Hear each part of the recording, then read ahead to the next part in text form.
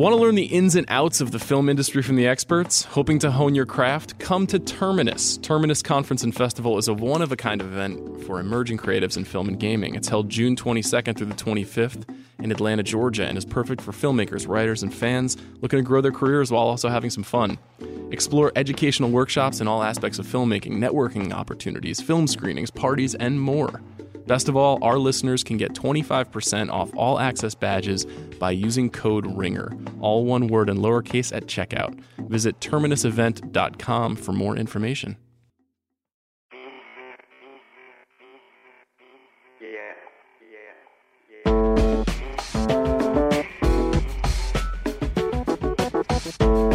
Hello and welcome to The Big Picture, a Channel 33 Movies podcast. I'm Sean Fennessy, editor-in-chief of The Ringer.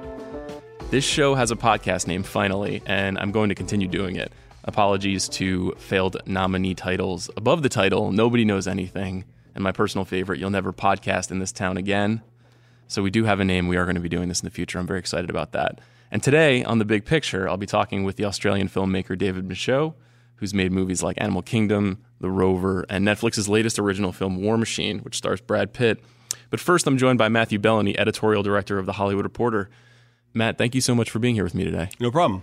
So, Matt, help us understand what's happening at Cannes right now related to Netflix. There was a little bit of controversy before last weekend, and what exactly is happening right now? All right, so Netflix is in the middle of this, giant industry issue of windowing, and windowing is super boring. It sounds really awful, but it's actually the most important issue in Hollywood because it determines when people can see movies and TV shows and for how much. So when you click on a movie on Netflix that you want to watch, you say, oh, click. But what you don't realize is that there's been 3 years of negotiation that leads to the fact that you can click and watch on that.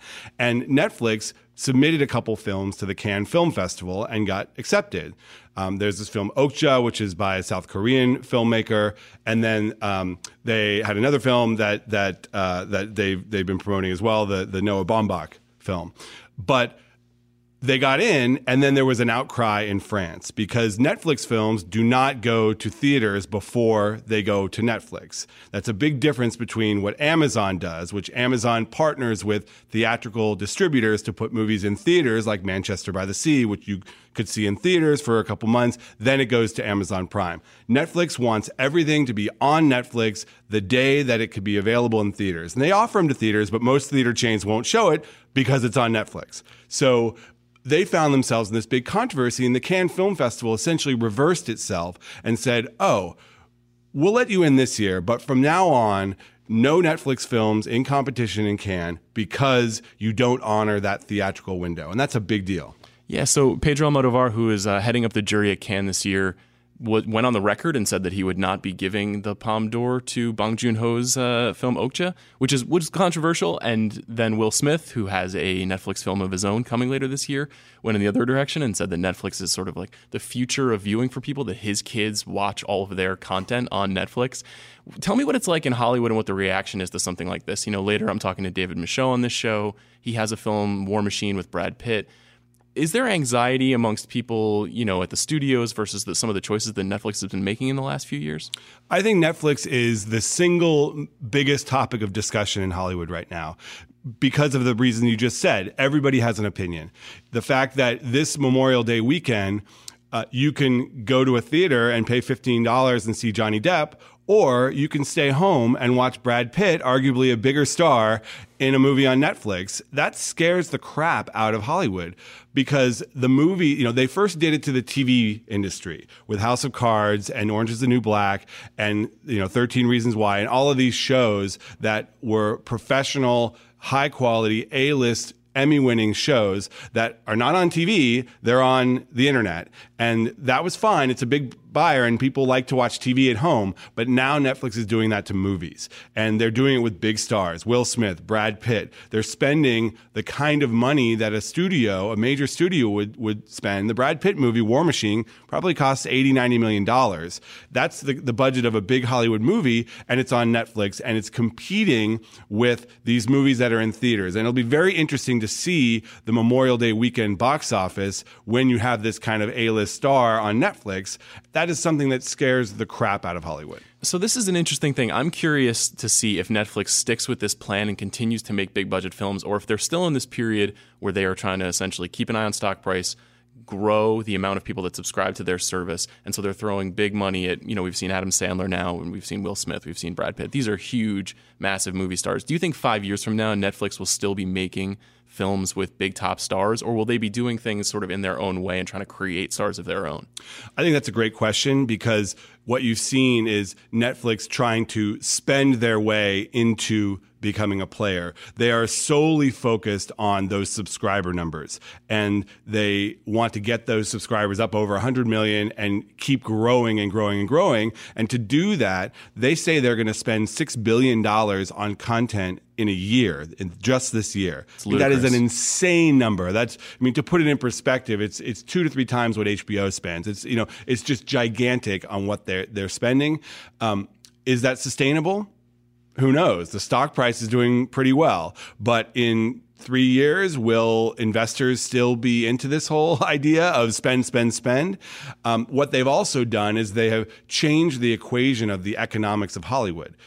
Now, the price to get a hot TV show has gone up because Netflix is willing to overpay because they're trying to build subscribers. And you hear it all the time around the other networks. Oh, we got to compete with Netflix. Netflix is spending X, Y, Z. Amazon is also doing the same. They have a slightly different model with movies, where they put movies in theaters as well as on Amazon Prime. And that has been popular with filmmakers. They've been able to get movies like Manchester by the Sea, which got them 2 Oscars, which is a big deal. In the arms race between Amazon and Netflix, Amazon got to the Oscars first. They won 2 major category Oscars, Best Actor and Screenplay for Manchester by the Sea. Netflix is yet to get there. But in the overall ecosystem, I think Netflix has been a more impactful player just because of the traction that their projects get. Everybody talks about shows on Netflix. When this Brad Pitt movie comes out, I have a feeling everybody's going to be talking about it. And it's just them trying to spend their way into relevance. And so far, it's working. One thing I'm interested in, I have a lot of filmmakers in here. A lot of them talk about the creative freedom that a place like Netflix provides. There's not, the notes that you get, say, if you make a show for a network or if that you're working, for a big studio like Universal or like Fox.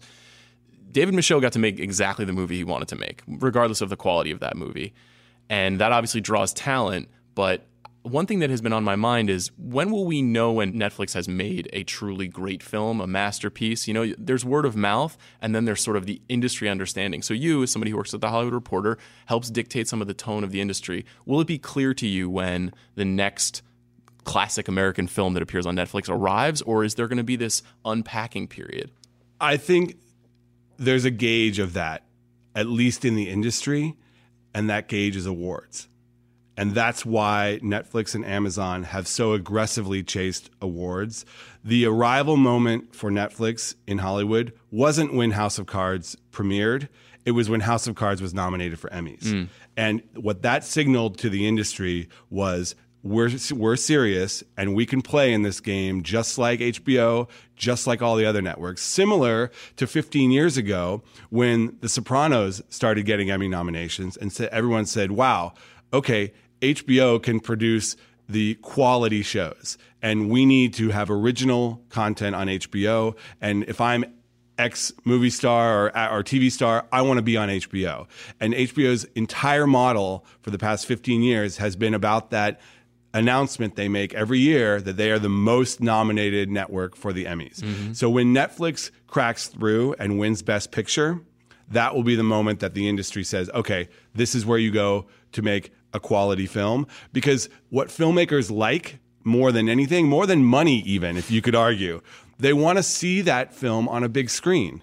And they want to experience it, and you don't get that with Netflix for the most part. They do offer, in small theaters for awards consideration and other things like that. But most, nearly everyone who experiences these films for Netflix experiences them on their screen. And some filmmakers don't like that. Christopher Nolan has come out and said he's not a fan of that. He wants people to take in his movies as an experience. But I think that that's going to change because, like you said, Will Smith's kids don't care about theaters. And, anyone under 20, 25, 30 who grows up watching content on their phones or wherever, they're used to that. And they don't have that same affinity for the movie theater experience. For most movies. Some, if you want to see Wonder Woman or you want to see whatever, big blockbuster, you probably want to see it in a big theater. But Netflix is going to have a niche and they're going to make an impact there. Cast us forward again. 5 years from now, do you think it's plausible that half of the Best Picture nominees are Netflix and Amazon properties? That's totally plausible. So what will that mean for studios then? Will that mean they will lean more deeply into the Wonder Womans, the blockbusters of the world, or will they try to experiment and create streaming services of their own? How do you see that playing out? First of all, you're already seeing the studios leaning into the Wonder Womans. The most successful studio in Hollywood right now is Disney, and they're successful because they have Star Wars. They have Pixar and Disney animation movies. They're remaking all their old animated movies as big movies like Beauty and the Beast and Jungle Book. That's their model because Marvel. They know what Marvel as well, and Pirates of the Caribbean. What they're doing is they know that the studio release business model is moving towards these franchises. And frankly, a lot of these Netflix and Amazon movies that are getting picked up are movies that the studios would be hesitant to make on their own. Brad Pitt's War Machine, that floated around. That was available to studios, and there was a lot of hesitation to do a very kind of biting satire at a price of $80 million, even if it stars Brad Pitt. That's still a risk for a big studio. They're looking to make big tentpole blockbuster movies, and then they want to take a few chances on the kind of movies that are smaller budgeted that can win awards. That's the model. So in comes Netflix, in comes Amazon, and they're willing to take a chance on these things because they're trying to establish themselves as a place where movie stars can go and directors can feel comfortable. And Brad Pitt can make that $80 million satire he wants to make. So we've heard in the past about TV showrunners and also their agents being slightly concerned about not getting data about viewership on shows on Netflix. Do you think that there will be a similar frustration or concern from filmmakers, say 2 or 3 years down the line, when we don't quite know how many people saw War Machine or Bright? I think so. I mean, money can assuage a lot of those concerns. Adam Sandler has had a Netflix relationship for a few years now. Those movies kind of come and go, and they're on Netflix, and then But it's interesting, he's being paid very well for that. And it's also interesting that Netflix recently announced that the Adam Sandler movies were their most popular things on Netflix. I have a feeling that's because Adam Sandler wanted people to know that, because he misses those box office numbers coming in. It'll be interesting to see what they say about War Machine and Bright, the Will Smith movie, and a couple of other things that they go on there. Netflix kind of dribs and drabs that information where it sees it's beneficial. Mm-hmm. And I have a feeling that Adam Sandler wanted people to know that he was still loved. This was very insightful, Matt. Thank you for chatting with me about it today. No problem. All right, thanks to Matt Bellany from The Hollywood Reporter. Coming up, we'll talk with director David Michôd about Netflix and his movie War Machine. But first, a few words from our sponsors. Clothes are important. Mark my words. And finding a dress shirt that fits is very hard. I'm wearing one right now. It fits okay, but not great. Here's what you need to do. Whether the collar is too tight or the sleeves are too long, there's something that is always off, and there is a solution. Luckily, ordering a custom-fit shirt has never been easier thanks to Proper Cloth. At propercloth.com, you can easily create a custom shirt size in seconds just by answering 10 easy questions. It's a foolproof process. You don't even need measuring tape. Plus, Proper Cloth has over 500 fabric styles to choose from, including premium Italian and Japanese fabrics, as well as business and casual styles, all starting at just $85. And best of all, Proper Cloth guarantees a perfect fit, meaning that if somehow your shirt doesn't fit perfectly, they will remake it for free. No wonder Proper Cloth is the highest rated custom shirt maker on Google. Even GQ calls them their favorite online custom shirt maker. This is the future of shirts. Stop wearing shirts that don't fit. Start looking your best with a custom fitted shirt. Go to propercloth.com/movie today. Enter gift code MOVIE to save $20 on your first shirt. Do it today.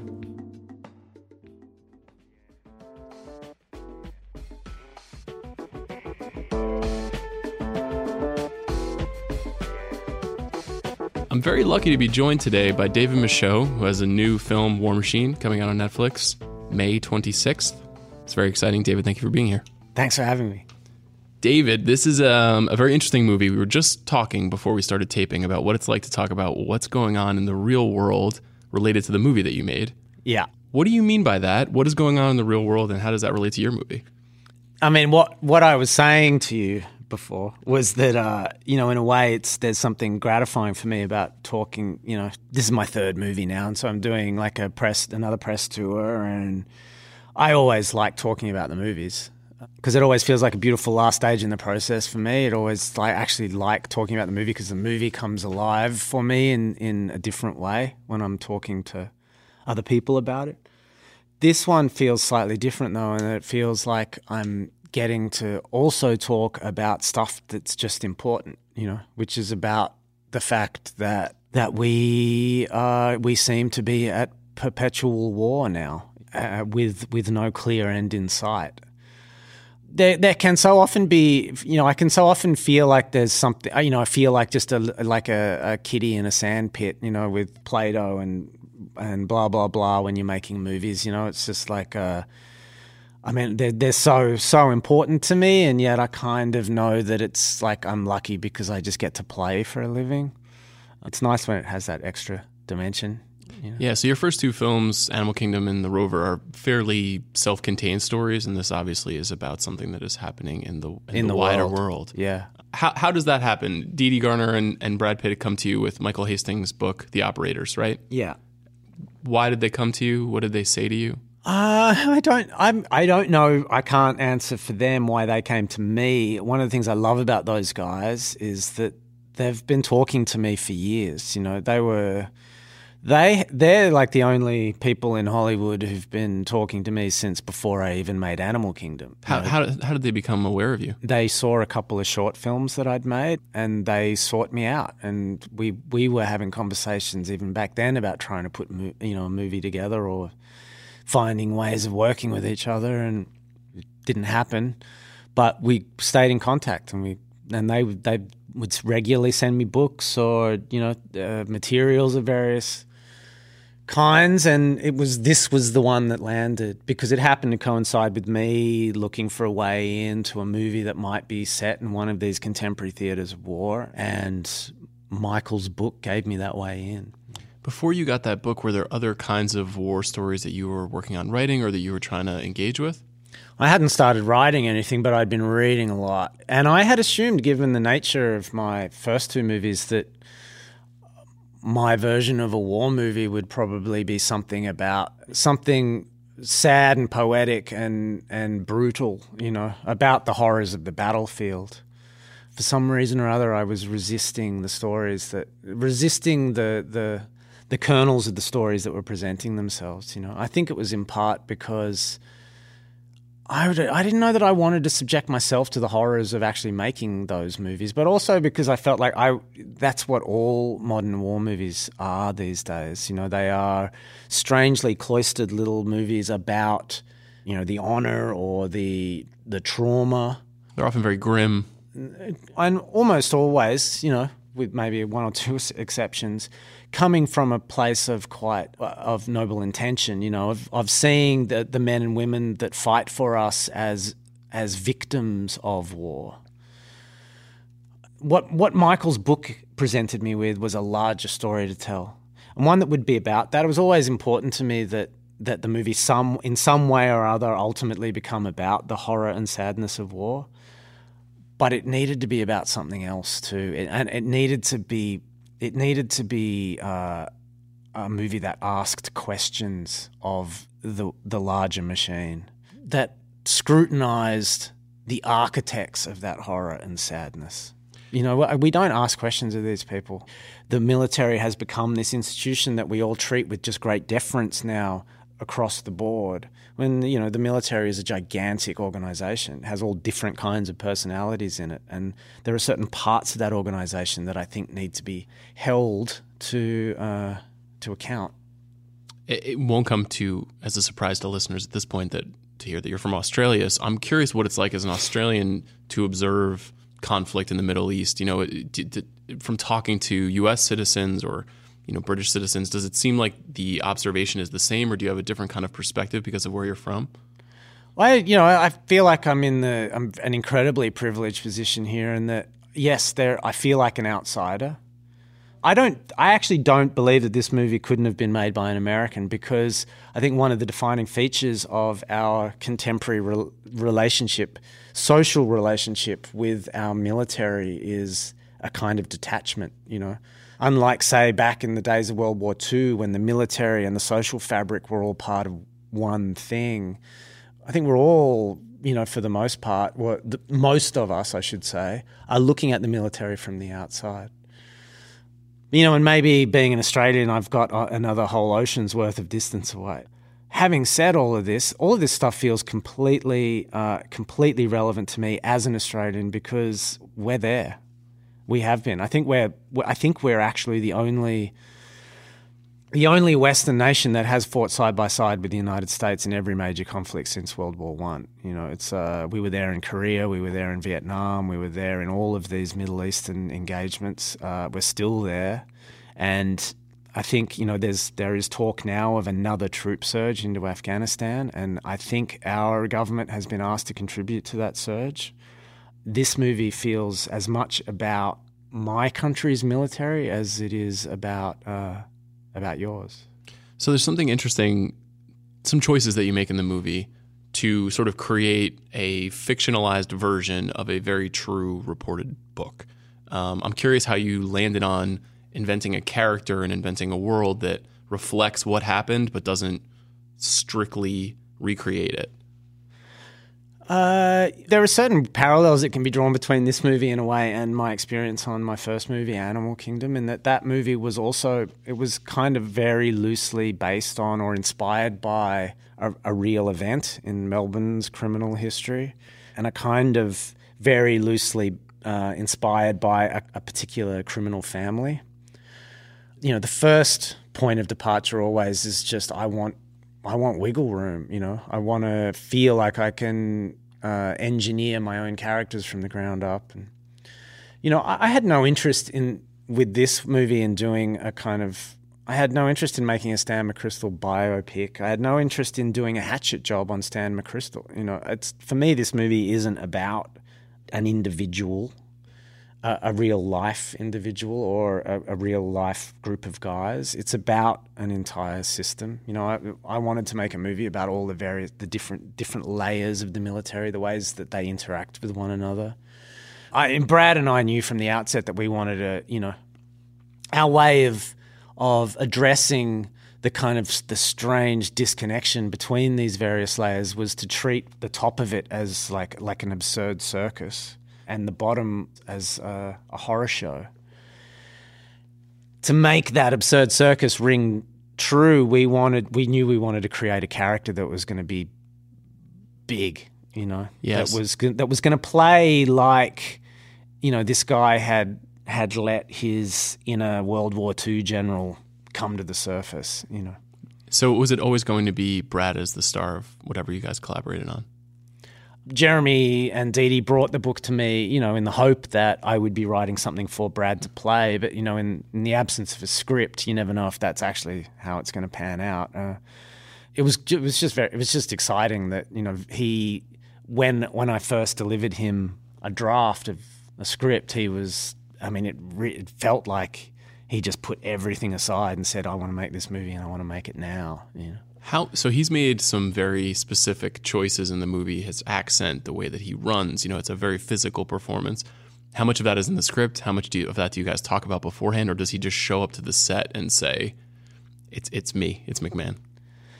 No, we talk, I think the basic building blocks of it are in the script, Mm-hmm. It's like we knew we wanted to make something that was kind of wild, even from our first conversations.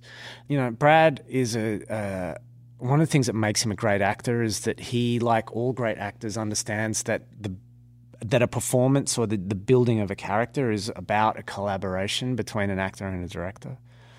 All of the minutiae of that performance is, stuff of his invention. Mm-hmm. It's why you just, 90% of my job is just getting the right people in the room.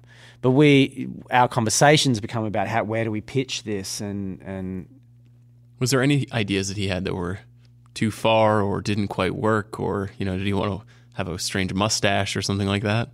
Not that I recall. I mean, in part, when we made the decision to make the movie be about be about disconnection, to be about to feel tonally schizophrenic, for it to be quite clear that there was some dangerous remove from the hubris of the executive level. To make that scene, we decided to go big, and it was just really for me about letting him off the leash. In a way, I didn't just want to make a movie about the madness of war. I wanted to make a movie that actually felt mad. In terms of his performance, there was no such thing as too big. It meant that it just presented challenges for me in the edit, not to try and alter his performance in any way, but to just make sure that the movie felt like a whole thing. What was that like for you? Your first two films have a very serious tone. They're approached very seriously. There's pure comedy in this movie. There's satire. Like, was it fun to be changing that up? Obviously, all the stuff on the ground with the execution of the war is fairly serious, but was it good to be in a room with 9 actors and just kind of be reeling? Yeah, there's just a joy to be had in watching great actors bring your writing to life. I experienced my experience on set is one of sheer terror. You're living on adrenaline, constantly in fear of each new day being the one that undoes you. What are you afraid is going to happen? How could it come apart? Well, that I'm going to discover that a scene is just bad, or that something about its execution isn't working. I mean, I enjoy the adrenaline of it, and that it's it's not even just that every day. It's that every scene is kind of the same for me, and that you walk onto set, you bring the actors on, they're moving at half pace, they're only in half wardrobe. You block it out and you run it through, and it just feels dead always. And then you send them off to get hair and makeup done or whatever, and then lighting tweaks, and I've got 45 minutes to work out how to fix it, or not even that, sometimes just 20 minutes or whatever. I love that part of the process. I can just feel my brain firing on all cylinders, and it feels creative. What do you do? How do you adrenalize it like that? I don't choose to. but how can you convey to everybody else on the set that you're thrusting the energy into it? You're putting some urgency on making the scene work. It's an imperative. That's all it is. It's just like, I don't want this scene to be the one that lets the movie down. And then you do that for, whatever. It's like first movie was 35 days, second was 42, this one was 55, and then you just do that every day until you stop, and then you collapse and you get the flu, and then walk into an edit room for that whole horror show. What I've had a lot of filmmakers here, especially those who have worked with Netflix. They've all said that it is the most easygoing creative experience, that they are very helpful and that they support the vision. Is that also true for you? Yeah. I mean, I feel so lucky that window opened for me at this time. When my first movie was released, it was such a special moment for me, because it was received so well and it did well for me.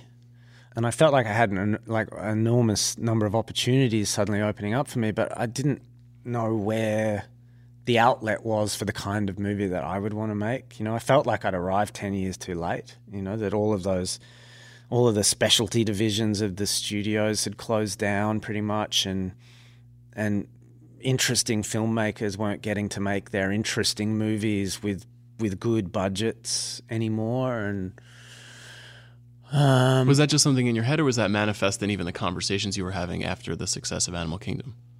It was partly just, the observations I was making of the movies that were out there. I mean, movies, the writing of them, developing of them, it's like I didn't want to head off, naively and blindly down roads that I knew would turn out to be dead ends. I didn't want to start writing a movie that I just by looking around could see was probably unmakeable. Did you consider going to one of the big Hollywood studios and trying to do a project like that? I mean, you've now worked with A24 and Netflix, which are sort of two poles of creatively supported filmmaker homes. So Was there an alternate universe where you made a movie at Sony? Yeah, there might have been. I mean, I actually remember straight after Animal Kingdom, I did a kind of development deal with DreamWorks, and nothing ever came of it. I mean, I really liked the conversations I had with them, and we were looking for something to do together, but it just never happened. And I was my observations also of the landscape were such that I could see that even if I did find a way of making a film at one of the big studios, that seeing the kinds of movies that they were making and the ones that were working and not working and how that was all kind of manifesting as risk aversion, I was wary of getting myself into a relationship that I would experience as painful.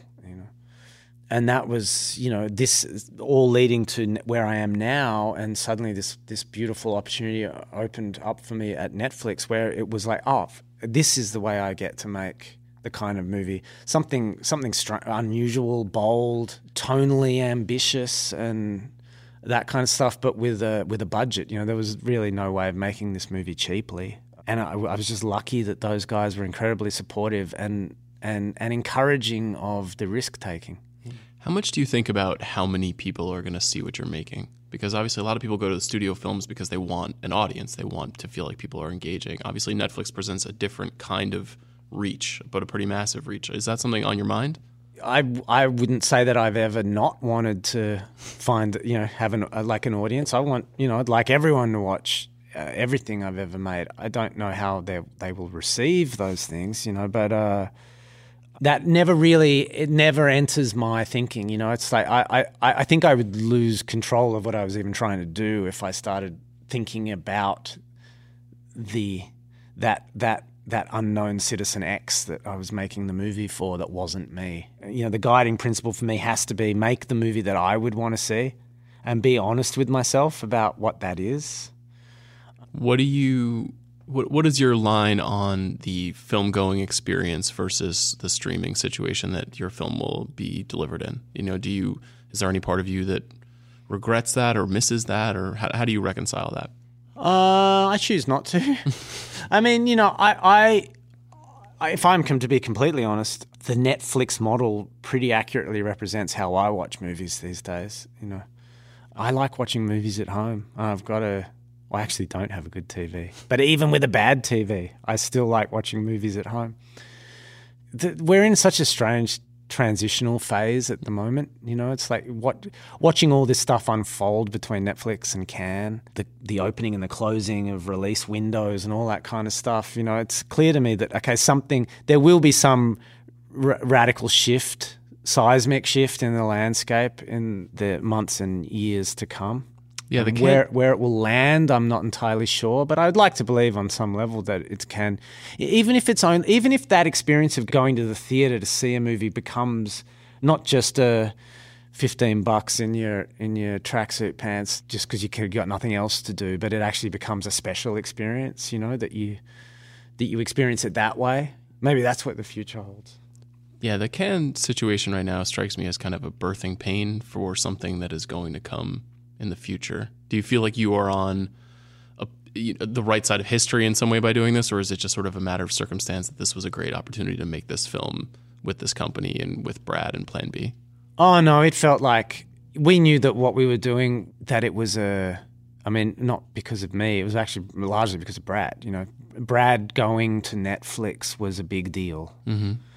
But we loved the idea of it. We knew from the outset that we were making a film that felt kind of in the current climate, in the current cinema climate, felt bold and anti-establishment. It's been really interesting for me how I feel like piracy, for instance, hasn't entered any of the conversations that I've been having. It's almost as if the advent of Netflix has kind of, on a certain level, rendered that conversation redundant, because they address the very thing that people have always been saying is the cause of piracy, which is giving people the ability to watch the movie when they want to watch it. That's right. Here it is, straight away. You can have it now. You don't have to steal it. Yeah, that's very interesting. So, given some of the secrecy around viewership data and things like that, how do you define success for a movie like this, aside from just personally feeling satisfied and proud of what you've made? The opinions of even just a small group of people whose opinions I respect, you know. I mean, that's all it's ever really been for me. I feel like if I'm out there like trying to chase a number, I'll go nuts. I know when I feel like I've tapped into something that is landing with people who are important to me, and they're not lying to me when they say they like it, you know. Is that happening often? Well, you know what it's like. Deep down, I think humans are good. You know, they don't like to hurt other people's feelings. I don't know if that's the message of the movie, though. I think it might be. Really? Well, I think, you know, I certainly think Brad's character is. I feel like it was very important to me that I not paint him out to be an evil guy. Sure. That he is. His intentions are true. He's just delusional. It feels like the pride comes before the good, though. You know, the self-delusion comes before the good. Yeah. I'm not saying we're all good. Okay. I just think we're kind of good. Fundamentally. I always like to wrap by asking filmmakers what's the last great thing they've seen. You said you watch a lot of films at home these days. Have you seen anything recently that blew your wig back? Oh, God. Oh, I hate this question. Well, you, in part because you're asking the wrong guy. I hate everything. I'm that, and I even annoy myself now because I do. You know, because do you see the flaws in things, or is it what you would have done with something, or? No, it's never what I would have done. I just always feel so relentlessly underwhelmed, and I don't know why. I want that joy back, though. You know, it's like the whole reason I make movies is because I just remember those experiences I had when I was young of watching those movies that made me feel like I was having some kind of spiritual experience. You know, I mean, I that's the juice. You know, why is that gone? Well, I think in part because of the stuff I'm talking about. You know, it's like the studios aren't making these movies anymore. This experience that I've had getting to, you know, whether or not I've succeeded in making something that fits that bill, it remains to be seen. But certainly it felt like a big deal that Netflix were making this movie. I mean, it felt a little bit game-changey, you know. There hardly anyone's getting, you know, it's like Paul Thomas Anderson's getting to release, he'll release another movie at the end of this year. I'm excited about that. But there aren't many people who are still getting to you know, make those movies that blow me away. This is terrible. I can't stand that I'm even saying this. And I know the second this interview ends, I'm going to walk away and then think of 5 things I've seen recently that I actually thought were really good. We might have to jump back on Mike so we don't have the first ever decline to this question. Yeah, no comment. Okay, well, David, thank you very much for being here, man. I appreciate it. Thank you. Thanks for having me. You bet.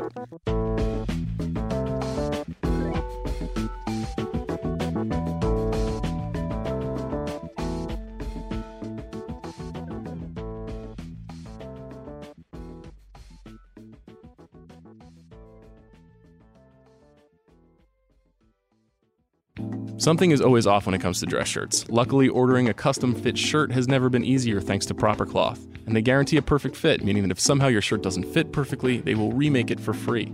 Stop wearing shirts that don't fit. Go to propercloth.com/movie today.